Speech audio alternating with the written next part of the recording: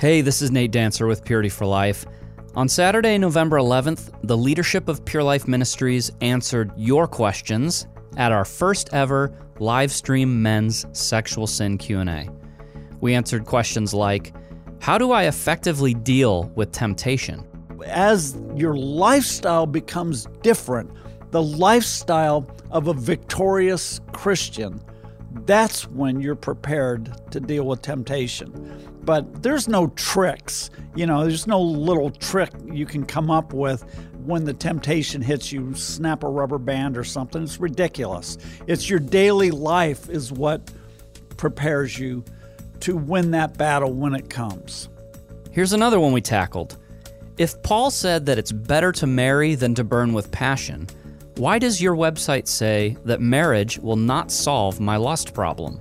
Getting married can help somebody in some cases deal with that burning passion, but it's never going to be a cure for that, and it never will by itself. So I think ultimately, Nate, what the Bible teaches us here is that it takes the same grace and power to fight lust as a single person. That's the same grace and power that you need to fight lust as a married person, too. In today's show, we'll give you the chance to hear the audio from that event. Here we go.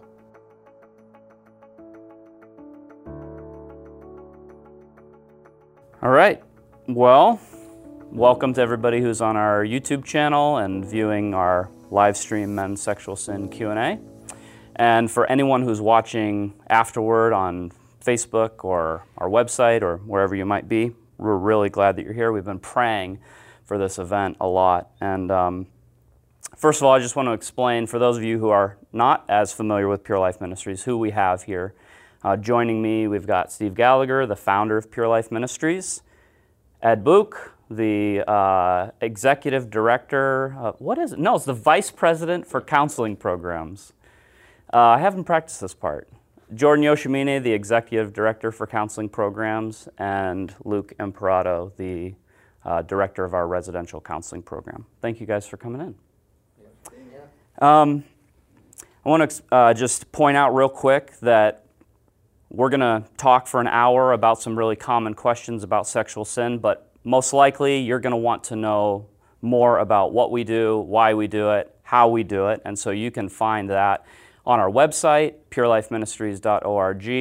We also have a smartphone app that you can download and get access to all of our videos and teaching materials. You can also go to our website. Oh, I already mentioned that, didn't I? Mm-hmm. Yes. Okay. Anyway, there's a lot of links in our description, so you can feel free to check that out. The other thing I wanted to say before we get started is I think it's really important to establish why Pure Life Ministries exists, why we do what we do, and our approach. I don't know why Pastor Steve is making me do this since he founded the ministry, but okay, I'm doing it. I came to Pure Life Ministries 15 years ago, and I think I was probably very representative of many of the people who came to Pure Life. That's why you're doing it. Okay. I was a professing Christian man, going to church, well acquainted with some of the theology. I was immersed in the Christian subculture, but my real life, the thing that was driving me in life was my desire for sexual pleasure. It was what I loved, it was what I thought about, it was what I pursued. And when I came to Pure Life, what I found out was that really what had been happening in my life was that I had been giving my heart to something very corrupt, something very evil, something that was destroying my life, and from my life was going out and destroying and harming other people in the process. And what needed to happen in my life was not just a few outward alterations, but a spiritual transformation that was going to require Jesus, the living God, to go into my inner being and begin to extract all of the love of sin, the love of myself, the pride, the love of the world. It was going to have to be something more than just learning how to deal with temptation and learning how to deal with pornography, but a very real transformation. So I just wanted to let you know that's where we're coming from with all of our answers to the questions that we'll be answering today. The first one I want to start off with, I'll direct this to Pastor Steve. Terrell wrote, "How do I effectively deal with temptation?" Here's how I have thought about it. Let me just make a statement that you don't win the battle of temptation when the temptation comes. You win it in your daily life. And the best way I could think of to describe that is because back in the day, back in my sin days, really, I was like into boxing. I liked that sort of stuff. We're talking 40 years ago, okay? But one thing I know about boxing is that when you get in the ring with your opponent, you better be in the best condition of your life. The guys who, I used to go to a boxing gym and work out, and you would see what I would call the hangers-on, and these are the guys who they're boxers, they're professionals, but they don't take it that serious. So like instead of running 10 miles, they run 2 miles. They're sparring partners. They want someone who's easy, to be their sparring partners. They're not working out like that, but the champions are the guys who work out. I mean, they drill themselves, and they are after it. They are serious, and it's a daily life of preparing for when they get in the ring. And I would liken the life of victory like that, because we don't know when you're going to get hit with temptation, because the enemy times temptations. And you don't know when that'll be. You can't like work yourself up or something and get ready for it, because it just hits you, usually when you least expect it. And when you are, the way you get prepared for that is your daily life and the disciplines of the Christian life, So having a prayer life, having a time of Bible study, the way you treat other people, the way you extend yourself to others instead of just living for yourself, having something in your life where you're sacrificially giving of yourself to other people, for instance. Those kinds of, it's the lifestyle. That's a word I use a lot, lifestyle. Guys who have been addicted to pornography or sexual sin, they need a complete lifestyle change, really what you just described. And so, it's as your lifestyle becomes different, the lifestyle of a victorious Christian, that's when you're prepared to deal with temptation. But there's no tricks, there's no little trick you can come up with when the temptation hits you, snap a rubber band or something. It's ridiculous. It's your daily life is what prepares you to win that battle when it comes. Luke, you got anything that you want to add to that? Well, I do agree that, Christianity is a lifestyle. It's a walk, I think, as the scriptures describe it in several different ways. And so one of the aspects of overcoming temptation, I think, is living in the light. You can't be hiding things, hiding fantasies and thoughts and desires, and then expect when you're given the opportunity that you're just going to deny it. You've got to live in the light and confess things and be open and honest with someone who's helping you in your walk with the Lord. So I've just found that living in the light is very helpful, and it's key when battling temptations, because most of the temptations, honestly, they start with a thought. They start with a fantasy, something going on inside. And just like do yourself a favor and get that stuff out. Just talk to your pastor, talk to your parents, talk to whoever you need to. Say, hey, I just want to let you know, last week I've been really battling this desire to do this. I haven't had the opportunity. I don't even think I want to do it or will do it, but it's there. Can you just get it out? And that's one of the ways that we just have fellowship with the Lord and fellowship with one another. Yeah. Just a follow-up question.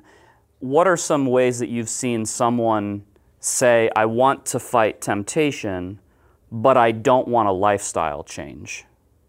What are some ways that that comes out? Pastor Ed? Anybody? My knee-jerk reaction is that's impossible. Well, no, I guess what I mean is, like, you're talking to somebody and they're like, I want to fight temptation, and then you start talking to them about their life and saying, well, let's look at this aspect, and they go, oh, wait a second, no. Like, what are some of those areas that people don't want to change that basically means you're not going to respond to temptation the way you want to? Sure, I think it's when we limit ourselves to just the sexual immorality. Like, you have something, and I'm coming to the Lord and saying, God, can you help me with my porn addiction or whatever that I'm dealing with that's just this filthy thing that I don't want to go and don't want to admit. And then the Lord's like, okay, but before we deal with that, I want to talk about your pride, or I want to talk about that bitterness, and I want to talk about that fear that you're living in, and then anxiety. And you're like, no, God, I'm just talking about the sexual sin. And the Lord's like, I mean, yeah, I could set you free from that sexual sin, but it's much more bigger than that. This is a lifestyle change. This is a character of who you are. And if we just limit it to the sexual sin, then you're really kind of cutting yourself short for what a godly man should look like. You know? Yeah, and I would throw maybe the word priorities in there, like that's an area that people just don't like to change. But as Pastor Steve was talking, it's having a life in God and preparing by being in the Word and through prayer and all those things, having yourself prepared before you ever get to the temptation piece of it. And if you're not willing to change the priorities of your life, you're never going to actually be prepared when the temptation comes in those cases. Yeah. So like, well, I don't want the temptation, but I'm totally fine with my addiction to sports. Yeah. Like, that's no problem. Don't touch that. Screens, just help me with entertainment, all of it. Right. Yeah. I don't want to let go of any of those things or even diminish them. Uh-huh. Yeah. Okay. And I think what y'all are saying, since we're in Kentucky, what y'all are saying is just that it doesn't work that way. If we pick and choose and say, help me with this, but leave all this alone, I think the Lord is like, it's not how it works. I'll just add that, men tend to compartmentalize their lives. We live in boxes, so this is my porn box right here. Just fix that box, Lord, and, the rest is okay. I'm okay. Because, why? Because people have such a superficial perspective of what the Christian life is supposed to be, and so porn is a bad thing, sexual sin is a bad thing. In other words, in the church culture, those are things that are looked down on, whereas having an anger problem with your wife, people in the church wouldn't say much about that, or being a gossip or dealing with envy or pride. Those are like not a big deal, but it's a very big deal to the Lord. Your whole lifestyle, it's your life. It's not just one little segment or something. And that's how men want to try to deal with it, is just this little segment. If you just fix this, then my wife won't be mad at me, etc. Okay. All right. Thank you guys for all of that. That's awesome. I want to talk about, we had a question come in from Manuel, and he said, can God forgive me for masturbation? I've done it a lot, and I really want to stop, but every time I think of not doing it, a very strong urge overpowers me. When I'm done, I feel so messed up. Can God forgive me, despite promising that I wouldn't do it again? And, okay, this is about masturbation, but that can relate to a lot of different behaviors that people have been enslaved to. Pastor Ed, can you answer that question? Yeah, because, it really has a very short answer, and the answer is yes, God can and will forgive us. I think most of us have probably lived in that place a little bit ourselves, even where we tried, but it just wasn't working, and we made our little commitments and promises, but they fell apart. But when you really come to know the Lord as He is, you see His heart, and He is willing to forgive. He's eager to forgive. I think there's even a verse in one of the Psalms that says something like that. He's eager to forgive our sins, but he is looking for repentance, and that's got to be there. There isn't going to be any substitute. You're not going to feel or really have the forgiveness of the Lord and that refreshing that comes from it until you've come into a serious, genuine repentance. And so, repentance, it starts with just even really agreeing with God that what you're doing is sin. And when it comes to masturbation, that's one of the gray areas that, sometimes people struggle with. Is this even sin or not? So it is sin. And, I'm sure on our website you can find some resources that'll help address that if you're looking for an answer to that question. But I think in his question, he said something like he's being overpowered. His self-control is getting overpowered. And, that self-control that he's lacking is a fruit of the Spirit. And it's one of the fruits that arises from the Holy Spirit possessing us and working in our lives the way he needs to. So, in the short term, Manuel or anyone in this position needs to just keep fighting those lustful urges as best they can. But that means, really seriously crying out to the Lord, making sure that they're not making provision for the flesh somewhere in their life, asking others for intercessory prayer, like Luke talked about, walking in the light. Doing some of those things in the short run will help. But there is a long-term response that needs to happen here, and that is really developing that relationship with the Lord to the point where you're acquiring that self-control, where the Holy Spirit actually is like ruling in your inside world. And so, when we're in sexual sin, the fact of the matter is we're living a very self-centered life, and we have to experience a transformation to the place where we're living a Christ-centered life. And that's where the victory is going to come. Anyone like to respond? Yeah, I am in complete agreement with Pastor Ed. The thing that helped me when it came to masturbation was not, again, dealing with the masturbation as the act itself. Like, that's not the issue. Like, for me, it's like, why do I want to masturbate? Well, because it feels good, and I want to do it. It's what Pastor Ed was talking about, that self-centered life, that I want to please myself. I want to entertain myself. I want to escape. I want. And so when I was crying out to the Lord for victory over masturbation, it was like I had to get to the point when talking about repentance. It's like, yes, I need to repent of the masturbation, but Lord, I want what I want. This feels good. Lord, help me with my self-centeredness. Help me with my selfishness. And then when you come into the light, like Luke is talking about, you begin to see just how much your self-life infiltrates every area of your life. And so it's not just about masturbation. It's like, wow, like I want to masturbate. I want to go out and have sex with people. I want to watch streaming services until 3 a.m.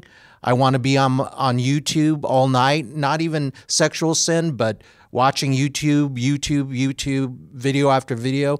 It's all this self-centered lifestyle. And when I really realized that and repented of that and asked the Lord for help with my self-life and every aspect that entails, then victory started happening, not just in sexual sin, but in other areas of my life as well. Man, that's good stuff. Does anybody else have anything that brings up before we move on to the next question? Okay. So, I think that this next question is probably going to bring up a lot of the same kinds of thoughts, but Terrell asked, how effective are content filters in the battle against porn addiction? I think, Pastor Steve, you had wanted to answer that. Yeah, I will. Well, someone else certainly can too. The only thought that came to me with that is something I told someone like 20, 30 years ago. By that point, I was walking in victory. I was living a victorious life. I was ministering all over the country and all that kind of stuff. And I said to the guy, I was in a conversation, and I said, 364 days of the year, I have no problems. I don't think about sexual sin, all that kind of stuff. That's not me anymore. That does not define who I am, because at that point, I was all about helping people, ministering across the country. That was my life. It had become different. And I said, but one day out of the year, I'm just saying that, whatever it was. Yeah. But that one day out of the year, I am not to be trusted. So that's why I have always had a filter on my phone, my computer. It's not because I'm addicted. I haven't been addicted in 38 years, but there's just every now and then all the stars line up hormonally. The enemy sets something up, puts a porn magazine in front of me. I'm talking about, 30 years ago. I'd be out on a prayer walk in some part of the country I was going to be ministering, and there's a porn magazine out in the middle of a field, that kind of stuff. But when all those things would line up, I wouldn't be able to trust myself to do the right thing. And I didn't on a number of occasions. But so what's the point of a filter? It's to protect you when you're weak. At that time when you are weak, you need that extra guard to make sure that you don't do something stupid that you're really going to regret. So that's all I wanted to say about it. Okay. So it's not a solution, it's a help. The solution happens in your heart. When I was an addict, there better be a content filter with 15 locks on it, back in those days. But it does help, and it can help a guy break the habit of pornography, to have that filter or whatever. And also, we use Covenant Eyes here a lot, and I like it because it also reports what you're doing to a friend or whoever you sign up for it. And so you're not going to, because guys will try to get around the filter, but with Covenant Eyes or those kinds of filters, you may be able to get around it, but you're also, that report is going to that partner you're signed up with, and they're going to find out about it right away. So you are going to answer for it. So it's just a good way, like Luke said earlier, about being in the open, in the light, and that helps you to do that. Anyone else want to respond to that? I just have a brief thought, and nothing too major. It's just like, I think sometimes we use the blame shifting approach when we're to sidestep repentance. And when I have a filter on and then it doesn't do its job, or I find my way around it, then I blame the filter for not being effective. Or my accountability partner, he wasn't checking his reports every day. And so sometimes I would just warn against using accountability or filtering software as like your actual strength, and it just becomes it's there, like you're saying, it's not there to fix the heart issues, it's there to help you. And you can't blame shift and sidestep repentance because your accountability filter isn't working well. Yeah, and I would just add on to that is what Pastor Steve was saying, is that the content filters can help you initially resist that temptation. But then it gives you an opportunity. You should take that opportunity to do the heart work, because we're all hearing the same thing. You need to deal with a heart issue. 1 Samuel 16:7 says, God does not look on appearance, the outward appearance, but on the heart, right? Matthew 5, when he's talking about committing adultery, it's not the actual act, it's what's in the heart. So we have to deal with the heart. So content filters, yes, we all have content filters as staff on our phones for exactly what Pastor Steve was saying. But for a person who's just coming out of sexual sin or wants to come, yes, do that, but then allow the Lord to deal with your heart. Psalm 139, 23, 24, one of my favorite verses. Search me, O God, test my anxieties, see if there's any wicked way in me, and lead me in the way everlasting. Lord, now that I don't have that immediate temptation, start doing a heart work. Come into the light, Lord. Expose what needs to be exposed. It's a heart issue. Content filter, good, but it's only there for you to really deal with the heart issues. Yeah, and I mean, it seems like in these days especially, that has to be just shouted from the rooftops because 15 years ago or whatever, a content filter could block a lot of stuff, but now you can just go to any little store and buy a burner phone. If you really want sin, you can just, it's so readily accessible. And so there's no real way around it anymore. There's no foolproof or fail-proof safeguard left. So if the heart isn't dealt with, then we're setting ourselves up for failure. Let's talk about another thing that I think has been confusing for a lot of people, which is the issue of, is marriage a God-given answer to lust? Which is, okay, it's going to be a little controversial, so that's why we gave it to Pastor Ed. But the question is, if Paul wrote, "It is better to marry than burn with lust," why do people, and mostly I think they're asking us, why do you say that marriage is not going to fix your lust problem? Yeah, well, this is a really good question, and I get it a lot. A lot of people do walk around with this question, and they probably even have had somebody counsel them along those lines, telling them if they're single, one of the things they should be looking to do is get married, and it'll help them with their problem. I think this question really highlights one of the problems that arises whenever we take a snippet of a verse and we remove it from its context and try to make a little too much of it. So to me, the context here of this verse, first of all, in 1 Corinthians 7:9 is really important, because Paul's not laying out some divine plan on how to overcome sexual immorality here. That's not what he's doing at all. Overall in this chapter, he's talking about marriage, and more specifically, he's drawing a contrast a number of ways between someone who's getting married versus someone who's staying single. So that's the real context. And if you just back up a couple of verses, have that here in front of me. If we start in verse 7, what Paul wrote to the Corinthians was, "For I wish that all men were even as I myself." Now, just pause there for a second. Even as he's saying he's single. So some say he's a widower at this point, that his wife has died. Others say he's never married. It doesn't really matter. He's single at this point. So, and Paul's saying, "For I wish that all men were even as I am in this single condition, but each one has his own gift from God, one in this manner and another in that. But I say to the unmarried," or the widowers perhaps, "and to the widows, it is good for them if they remain even as I am.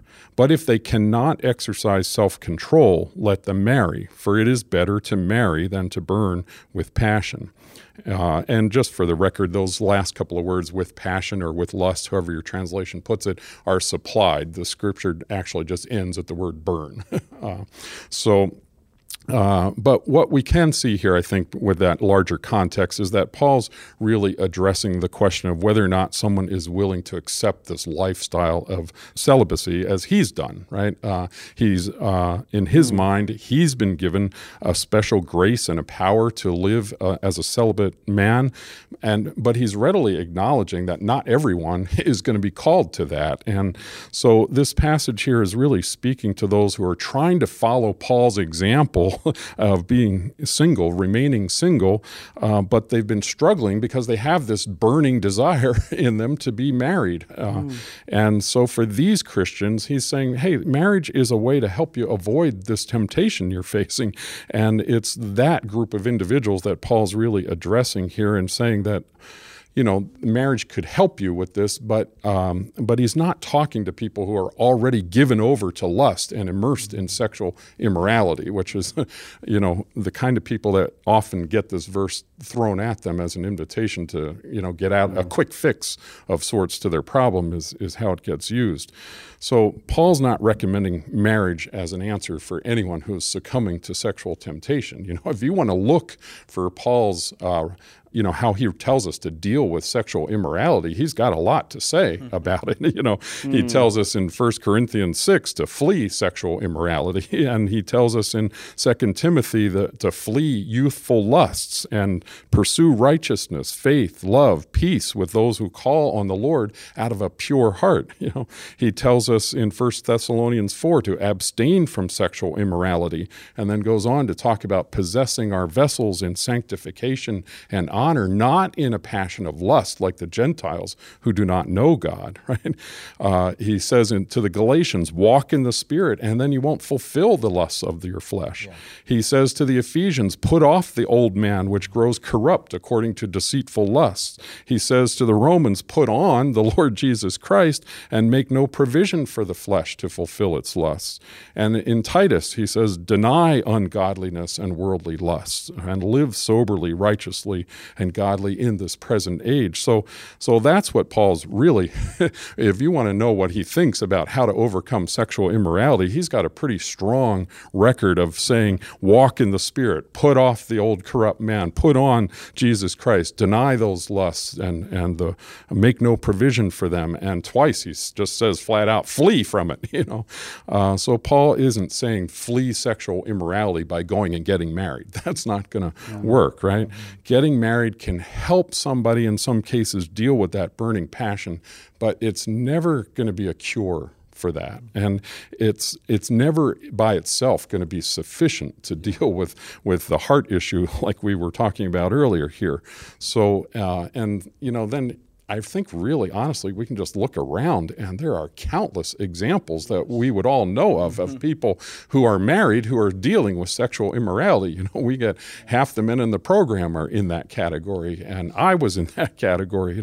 Getting married did not fix the lust problem, and it never will by itself. So I think ultimately, Nate, what the Bible teaches us here is that it takes the same grace and power to fight lust as a single person.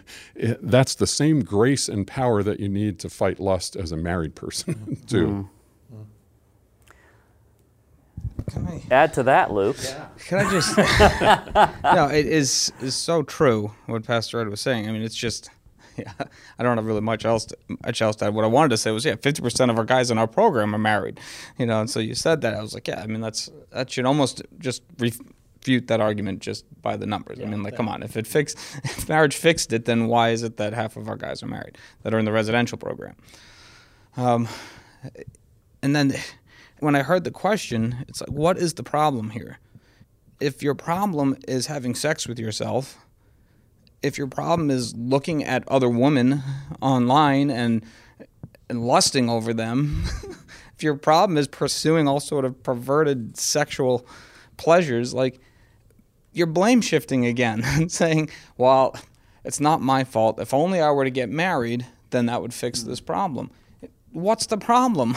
You're having sex with yourself. That's your problem. You're just being selfish. And if you think you're going to bring a selfish, flesh-driven lifestyle into a marriage and that's going to fix it, that's just delusionary.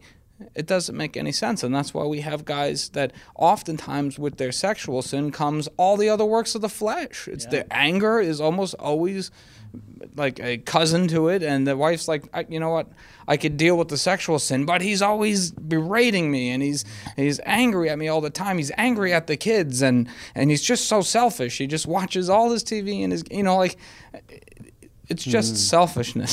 Stop trying to blame shift to this fact that you're single or the fact that my wife doesn't take care of me. It's your own selfishness. That's the problem. Yeah, that's really good. Let's go to something else. And I think this kind of steps it back a little bit in terms of severity. This is a guy who's asking, I always hear that looking at women is just the way God made men. And I've always had a problem with that. Why would God make us in a way where we can't help sinning? Is it possible for me to stop lusting after women who are not my wife? And what about when we see immodesty in public? It almost seems automatic. I think he means to look. Mm-hmm. How would you help a guy who's asking that question, Pastor Steve? 20, 30 years ago when I used to, I was crisscrossing the country speaking at men's events constantly. And I used to give a talk called Overcoming Lust. And I opened every single time, I opened with this little story I created. A guy is walking down the main aisle at Walmart. He's just, guys, we're just going back to the automotive section. I'm going to get some spark plugs, whatever it is. And he's just thinking about that, and he's just heading for wherever in the store. Yeah. And walking along, not thinking a thing, and then all of a sudden, out of a side aisle steps Miss Perfect 10, and she's walking in front of him, just kind of her body. I mean, she's just beautiful. She's stacked, whatever you want to call it, tight clothes. And he sees that. He's just like a shot of adrenaline goes through him. So he says, I can't handle this. And he darts down the first aisle. So I give that little story, and then I would ask the crowd, I would say, was this guy in lust? And they're all like, oh, yeah, he definitely was.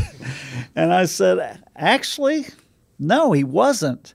And I would say, God did create men to be attracted to women. That is how we are wired. That is how we procreate. And, that is the way it's supposed to be. That is the nature of human reproduction. So that it's only natural that you see a beautiful woman and that you are attracted to her in that way. It's what you do with it that determines if it just stays in the natural realm or if it crosses into sin. This guy actually did the right thing. He got away from, just like Pastor Ed just said, to flee from youthful lust. That's exactly a perfect picture of that. I didn't mean to do that, but that certainly did it. And so I would explain that to guys because of this, because a lot of guys, they think that just the attraction to see, or just the fact that they are attracted to a beautiful girl or body parts or whatever, that's automatically that's sin. And then they get into the spiral of condemnation and discouragement. I'll never be free. I'll never be free. It's impossible, yeah. And they just give up. And what I want to say to guys like that is, no, that's not true. You just flee. You react in the way that God would want you to react in that setting. And now if he would have continued following the girl, ogling her, thinking sexual thoughts, okay, now he's crossed the line into sexual lust and sin. But this guy did not do the wrong thing. He did the right thing. And that's how I would separate what this guy is describing. Being attracted to a woman is not wrong in itself. And I think, just as I'm listening to your response, I think it's also true that, especially when you're coming out of sexual sin, the immediate response to a pretty girl is going to be far more sexual than it will be 10 years down the line when you've really been developing that life with God. What it provokes in you, or the sight, what that does to you, will be much less strong. It'll be much less, seductive. Well, just to add to that, you have habituated yourself. I did. I habituated myself to think of women that way. So, it does take time. And, for myself, I got diverted. My attention got diverted from sex as being the most important thing in the world to me to pleasing God, which became, when I went through the experiences I went through in those early days where I was really broken by the Lord, that just completely did a reset in my life and got me going in the right direction. But those early days I still had struggles with that kind of stuff. And I just chime in here too. I know one thing that has definitely helped me is to have my mind filled with something else already, because we are always looking for something attractive. That's how we're wired. And I don't just mean women. I mean, we're made to want things that are attractive to us. Mm-hmm. And if, like for me, I'm a thinker or whatever, so one thing that has helped me at times is have a Bible verse that I'm meditating on. Mm-hmm. And if my focus is on that, then other things are around me, but they don't have that intense pull. Whereas if I'm just like unguarded, man, I'm just, yeah, it's there. Can I add a little Please. Divergence to that? One more little thing. This is, I just remembered this. I think I was in Seattle, so this was probably 30 years ago, whatever, when I was out preaching all the time. And I remember I was walking down, because I go on prayer walks every morning. I still do to this day. And so wherever I was in the country, I'd be out in the morning early having my prayer walk. So I was out there walking and talking to the Lord, and I was pleading with him, Lord, take this desire to look at body parts away from me. Please take it out of me. And I was just practically demanding it of the Lord. I was getting a little saucy with him. But anyway, and I actually had been praying that way, I think, for a matter of days or a week or two or something. It had just become this thing of, I want to be free, Lord. I'm sick of dealing with this. And the Lord spoke to me in that quiet whisper voice in my mind, He said, you just don't want to fight. Mm-hmm. And wow, instantly, conviction shot through me. That was a word from the Lord. I wanted him to just zap me and take it away from me so I didn't have to battle my way through the struggle anymore. And I got it. When he said that, I knew exactly what he was saying, that I was basically I was looking for the easy way out, the lazy way out.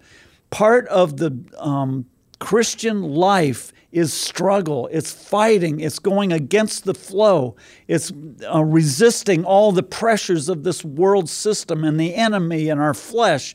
Part of the Christian life is all about fighting. And, that's why I've said many times, the Christian life is not for wimps, because you have to fight all the time. And it's to be expected. That a battle is going to be part of your life. So just resign yourself to it. And if you don't want to fight, then Christianity is not for you. Mm-hmm. Yeah, and just biblical reference to that, Paul uses the battle analogy, war analogy so much in the epistles. 2 Timothy, he's talking about being a good soldier. Ephesians 6 talks about putting on the full armor of God. So he is presenting the reader, us, with the idea this is a battle. This is going to be a battle. Prepare for battle. Wear the full armor, the shield of faith, the sword of the Spirit, the breastplate of righteousness, et cetera, et cetera. But it's not like we're unaware, like the Bible tells us it's going to be a battle, to prepare to fight, that we're going to need to fight, we're going to need to battle, but to always remember that the work has been completed. When Jesus said it is finished, it is finished. There are battles to fight, but the war has already been won. Mm-hmm. And so we can trust in the Lord and lean into him in the midst of our struggles, in the midst of our battles, knowing that his blood and his the cross and Calvary really just washed us clean, and that is where our hope lies in the midst of the current daily battles that we go through. But it's all throughout the Bible, as far as war and battles, and so we can't walk away saying, "Well, I don't know that I didn't know it was going to be such a fight." No. It's suffering is such a part of. You can read 1 Peter and suffering. So it's just like, we can't be ignorant to what the Bible is saying. Again, reading your word, getting into the word, and understanding the truths of that. Suffering is involved. It is a battle. It is a war. Yeah. Yeah, and that's bringing up something that I remember is part of. I think it's the counseling department's sort of like vision statement, or something that's constantly we trying to impart to the guys, is that the victory is Jesus' own victory. And that's really what, it's not us finding a way to become sufficient in ourselves for the battle, but to, tap in or experience His own victory so that we really can say, I'm an overcomer, and yet it's Jesus. It's Him. Yeah, and I'm glad you said that, because I was actually thinking about it as Jordan was speaking, that I want to just clarify what I was saying a little bit, that we win the battle only in the power of the Holy Spirit. We don't win it on our own efforts. That's the flesh fighting the flesh. That's not going to work. That's why men are always in a constant cycle of failures, because they're trying to fight the battle in their own abilities and their own strength. It is through the Lord. It's by what you say, tapping into the Lord. But how do you do that? Go all the way back to the beginning of the show. We do it by being plugged into the Lord in our daily life through prayer and the Word of God. Those are the weapons that He's given us in this warfare. And, put on the full armor of God, Paul says. Why? Because of all these spiritual forces that we're facing in life. So we need the full armor of God, and that's a protection to us. There's a battle, yes. Our part is to do our best, but ultimately it's God who empowers us to win those battles. I've got one more question that came in before the show, and then we've got some questions that have come in. We might be able to tackle a couple of these, but I know that we deal with a fair amount of people who come out of the homosexual lifestyle or struggle with same-sex attraction, and I think that for men or women who are dealing with same-sex attraction, even though the heart issues are the same and even though the answers are the same, I think there can be this added layer of shame. Like, I'm so different, or I'm unique, or everybody else, their struggles are one way and it's just normal. I've got this abnormal, unnatural struggle that I'm dealing with. And I think the question for them is, okay, I know that I need to repent, or this is a question that came in, is what does victory look like for me? What for me who struggle with homosexuality, what does real victory look like? You can start. All right.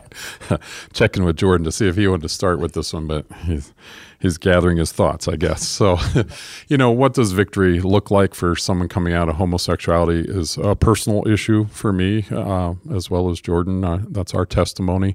And I'm sure whoever asked this question and anyone who's got a loved one who struggles, what they hope to hear is that, hey, God's going to step in and change everything, and you'll never have any homosexual desires again. He'll just change everything, rewire you, and you'll have heterosexual desires in their place and never have to struggle with same-sex attraction again. That's what we want to hear. And when I came here back in 2004, like that was literally my thinking. I thought that victory would mean that my desires got changed.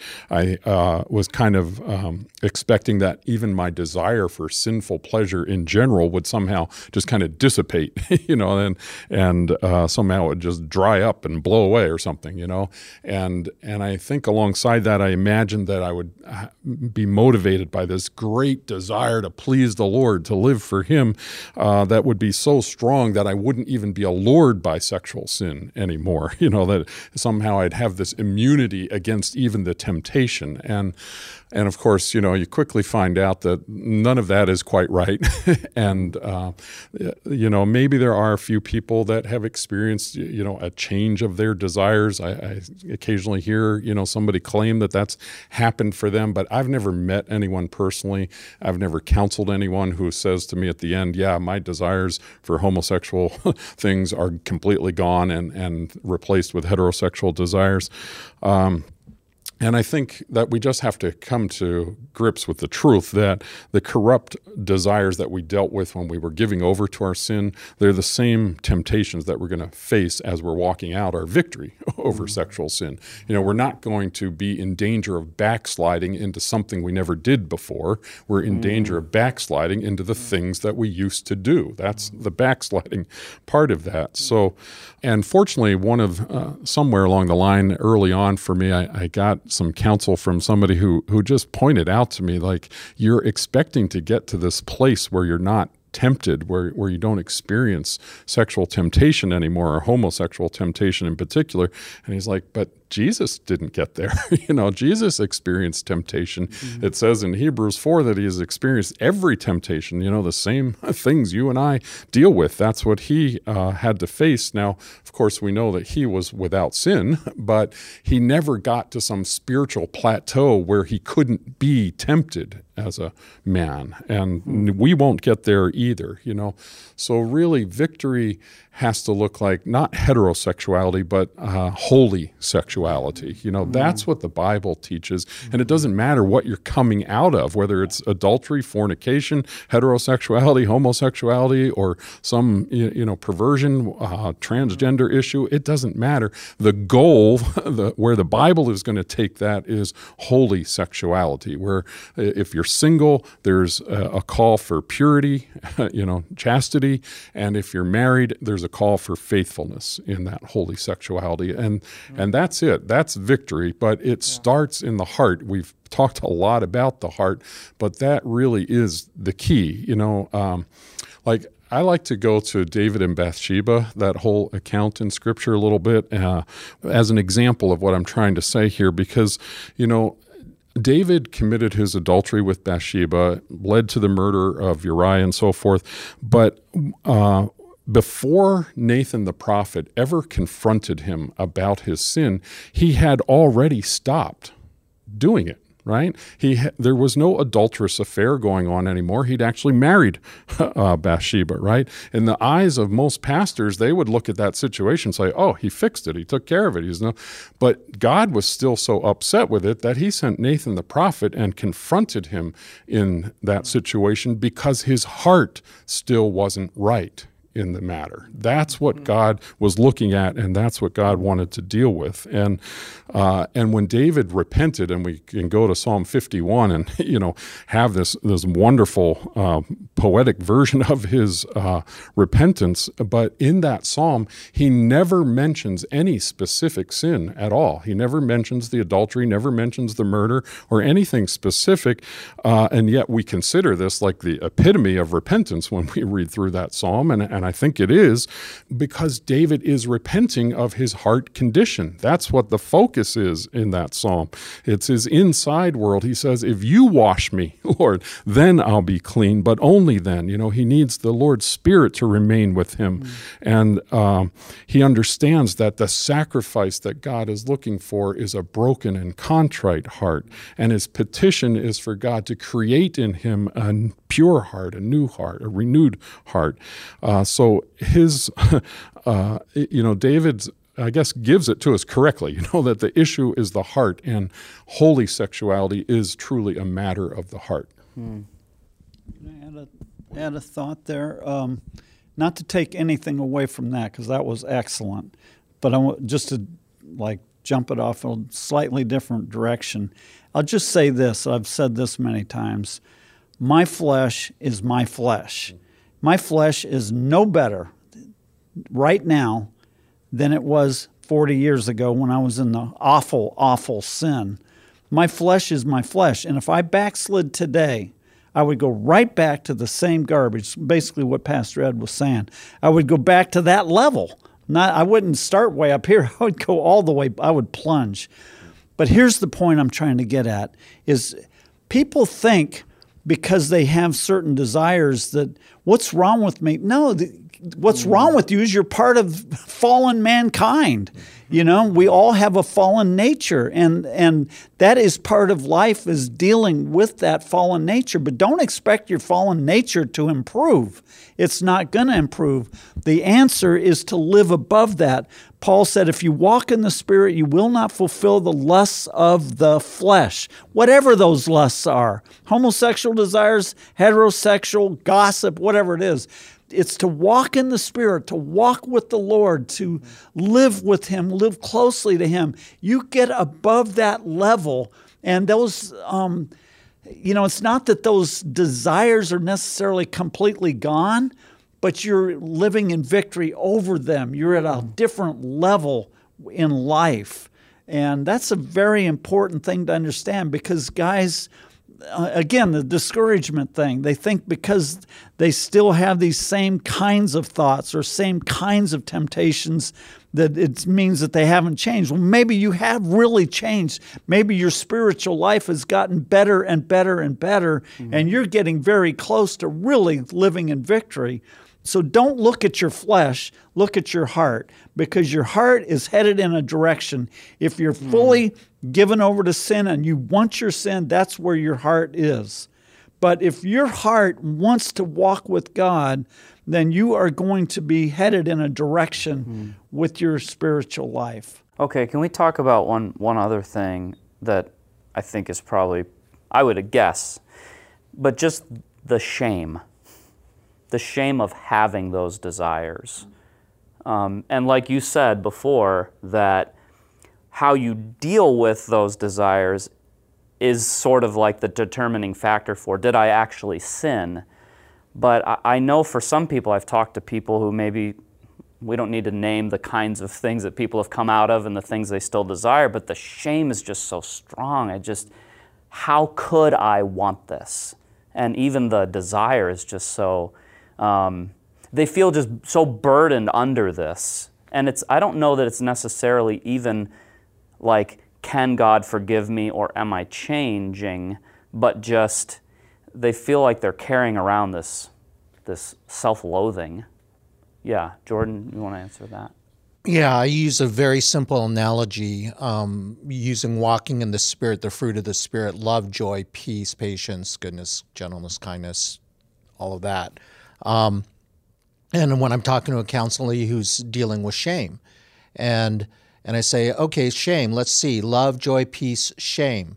Oh, not a fruit of the Spirit, right? So immediately they see, okay, I'm not walking in the Spirit. This is a counterfeit, right? The kill, steal, and destroy. That's Satan. Guilt is a gift from God. Guilt is necessary, but Satan will counterfeit guilt and turn it into shame, despair, self-condemnation, right? That's where Satan wants to keep you. And if you keep going around that same mountain, you're going to want something to feel good. And of course, sexual sin is he just plops that in your lap and you're like, okay, well, and then the accuser of the brethren comes in, shame comes in. You're just in this vicious cycle. But if you take guilt that leads to conviction, that leads to repentance, that leads to life abundantly, right? That's what God wants to do with guilt. Shame is you're still in that cycle of self, and Satan wants to keep you focused on self and self-condemnation, self-loathing. What is the first word in all? Self, right? And it's not a fruit of the Spirit. It's a sinful reaction to guilt. The biblical reaction to guilt is conviction that leads to repentance. And so I'm so ashamed, I'm so ashamed. Okay, love, joy, peace, shame. Nope, not there, right? And so they oh, wow, that's a sinful reaction. I should be convicted. That leads to repentance. And Psalm 103:12, as far as the east is from the west, so your transgressions have been removed from you. Hebrews 8:12, he remembers your sins no more. Micah, is it 7:9, thrown into the sea of forgetfulness, right? If you've been truly repent, as Pastor Ed was talking about and has talked about today, then you don't have to live in shame. That's Satan keeping you there. You can be free. You are washed clean. Isaiah 1, washed white as snow, right? Though our sins stained us, we're washed and we're white. And we can live in that and be thankful for that and walk in that. Yeah, maybe I could just add a thought or two to that, because as Jordan was talking, there certainly is that element of shame that's not warranted. It is just because I have the desire, like you were expressing, have a corrupt desire in me. Well, welcome to a real sight of how depraved humans are. That's the reality of it. We just don't like to have to acknowledge that's how bad it gets. That's where we're at. But we don't need to walk around in shame about that. We need to go to the Lord and be redeemed by the Lord for that. But there is a legitimate shame. That's the part that I wanted to just mention in all of this, that when we actually sin, when we cross lines and we act on those corrupt desires, there is a guilt that automatically comes, and hand in hand with that guilt will be shame, because we've done something. Paul talks about you doing those things that are shameful, and it's right to experience that kind of shame for what we did. But here's what I think happens a lot is, the Lord wants to forgive us and has made that provision at the cross through Jesus, the blood, Calvary. But somehow, as Pastor Steve was talking earlier, we have these boxes, and somehow we separated the guilt from the shame in our lives somewhere along the way. And we understand that Jesus took the guilt for our sins, but we tend to want to hang on to the shame for them. And the answer for that shame is the same as it is for the guilt. You have to take it to the cross. You did deserve that shame, but it goes hand in hand with the sin, and God's forgiveness will take both the guilt and the shame and cover them and put them in that sea that Jordan was talking about and free you from it. And you do need to walk in that freedom and let go of that shame. Wow, that's really powerful. Well, I do want to maybe just touch on one or two questions here, since we've got some questions in the chat, but we'll probably try to wrap this up within the next 5 or 10 minutes. But when this came in from Danielle, if a man is convinced that he's walking out repentance, but his whole focus is just on making sure that I'm getting what I want here on earth, like I want my restored marriage, and so his focus is completely temporal, but he's saying, but I am walking in repentance. How do you talk to a guy like that? Yeah, Luke. Yeah, it's a great question. No, that really is a good question, because, well, really the battle is when we're getting free of all of this lust and sin and going through the repentance. The battle has kind of several aspects to it. And I think Paul uses a really good example in Ephesians 4 when he talks about the liar. And he says, and I ask guys this question all the time, like, how do you know that a liar has really changed? And, the default response is oftentimes, well, they stop lying. Yes, and that's true. You do have to stop lying to change from a liar. But what are you really looking for to know that this person has changed? And the answer is when they start speaking the truth. All right? That's when you know that the change has taken place. So if I'm just focusing on putting off and not doing this and not doing that, that's good. It's part of the process of repentance. But when I look at, let's say, lust, and it's just I'm repenting of the selfish taking mindset, well, okay, I need to stop that. But if I don't put on love, then I didn't really repent. I just stopped being lustful or selfish. Well, you got to take that and put on Christ, put on your new nature, and that's to love. And so, love has all sorts of other, manifestations to it. But that's what I would look for. It's not just a stopping. I'm not doing this. I'm not doing this. See, I'm doing good. Well, yeah, but are you loving your wife? Yeah. Because if you're not loving your wife, who cares? You're not viewing porn. That's great. I guess who cares? It's good that you're not viewing porn. It's good. But now finish it. Like go the other way. Now love your wife. And I think you should be very pleased with that. Yeah, because if you don't go ahead and do the right put on, so to speak, you won't maintain that victory. It's just an illusion, a temporal thing that you're walking in until you do the full repentance. Yeah. That's right. Okay, is there any more in here? I think we can answer this pretty quickly, maybe. But Enrique from Brazil asked specifically in 1 John 5, where John says there is a sin that leads to death. Is sexual immorality that sin, or the sin that is being referenced there? Go ahead. Pastor Ed's Pastor You were Steve's shaking your singing. head, He's so- I am his head. shaking my head. No, I know that's not the sin that John was referring to. Really, the sin of blasphemy, let's put it this way, the sin of blasphemy ultimately is the rejection of the Holy Spirit and the rejection of Jesus Christ as being the Lord of your life. That is the unforgivable sin. I mean, you can't be forgiven because if you go to death with that rejection of God's offer of salvation and of the Savior, then there is no hope for you. You have nothing. So it has nothing to do with sexual sin, though. That I know. Okay, that's really good. And I think that's a great question. We did get some of that coming in. I feel like I've blasphemed the Holy Spirit. I can never be forgiven. And what you just said is really helpful for that too, because the only way you blaspheme the Holy Spirit is to attribute the work of the Holy Spirit to the devil. Yeah. And I would just say that actually people who are concerned about blaspheming, that's actually a very good sign, or it certainly can be, that they're going in the right direction. They're concerned. Because the people that Jesus spoke of as blaspheming were the Pharisees who they didn't have any thought or concern about blaspheming. Mm-hmm. You know, they were what they were. Yeah. But it's those who don't think about it are the ones who do that sort of thing. Yeah. All right.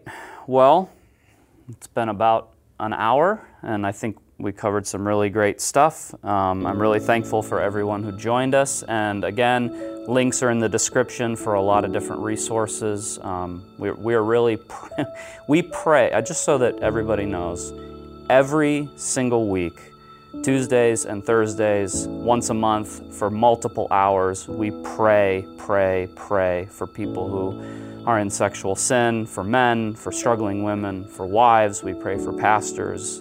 This ministry is dedicated to helping Christians find real, true victory over sexual sin and to see marriages restored, to see lives redeemed, to just see the church made ready for Jesus. So we're here for you, and if we can help you in any way, then please use us as a resource. All right, I think that's it, and thank you guys for coming in. Awesome. All right, God bless you guys. Hey, thanks so much for joining us. Some of you are probably already thinking, man, there are a lot more questions that they could have tackled, and you're right. So we're definitely considering doing another live stream event in January. We will keep you posted as to the dates and times. We'll see you next time on Purity for Life. Purity for Life is a production of Pure Life Ministries. For over 30 years, Pure Life Ministries has been the go-to for those whose lives have been devastated by sexual sin. Visit us on the web for more information about our life-changing counseling programs and powerful teaching materials. Also check out our video clips of men and women whose lives have been radically transformed. All that and more at purelifeministries.org.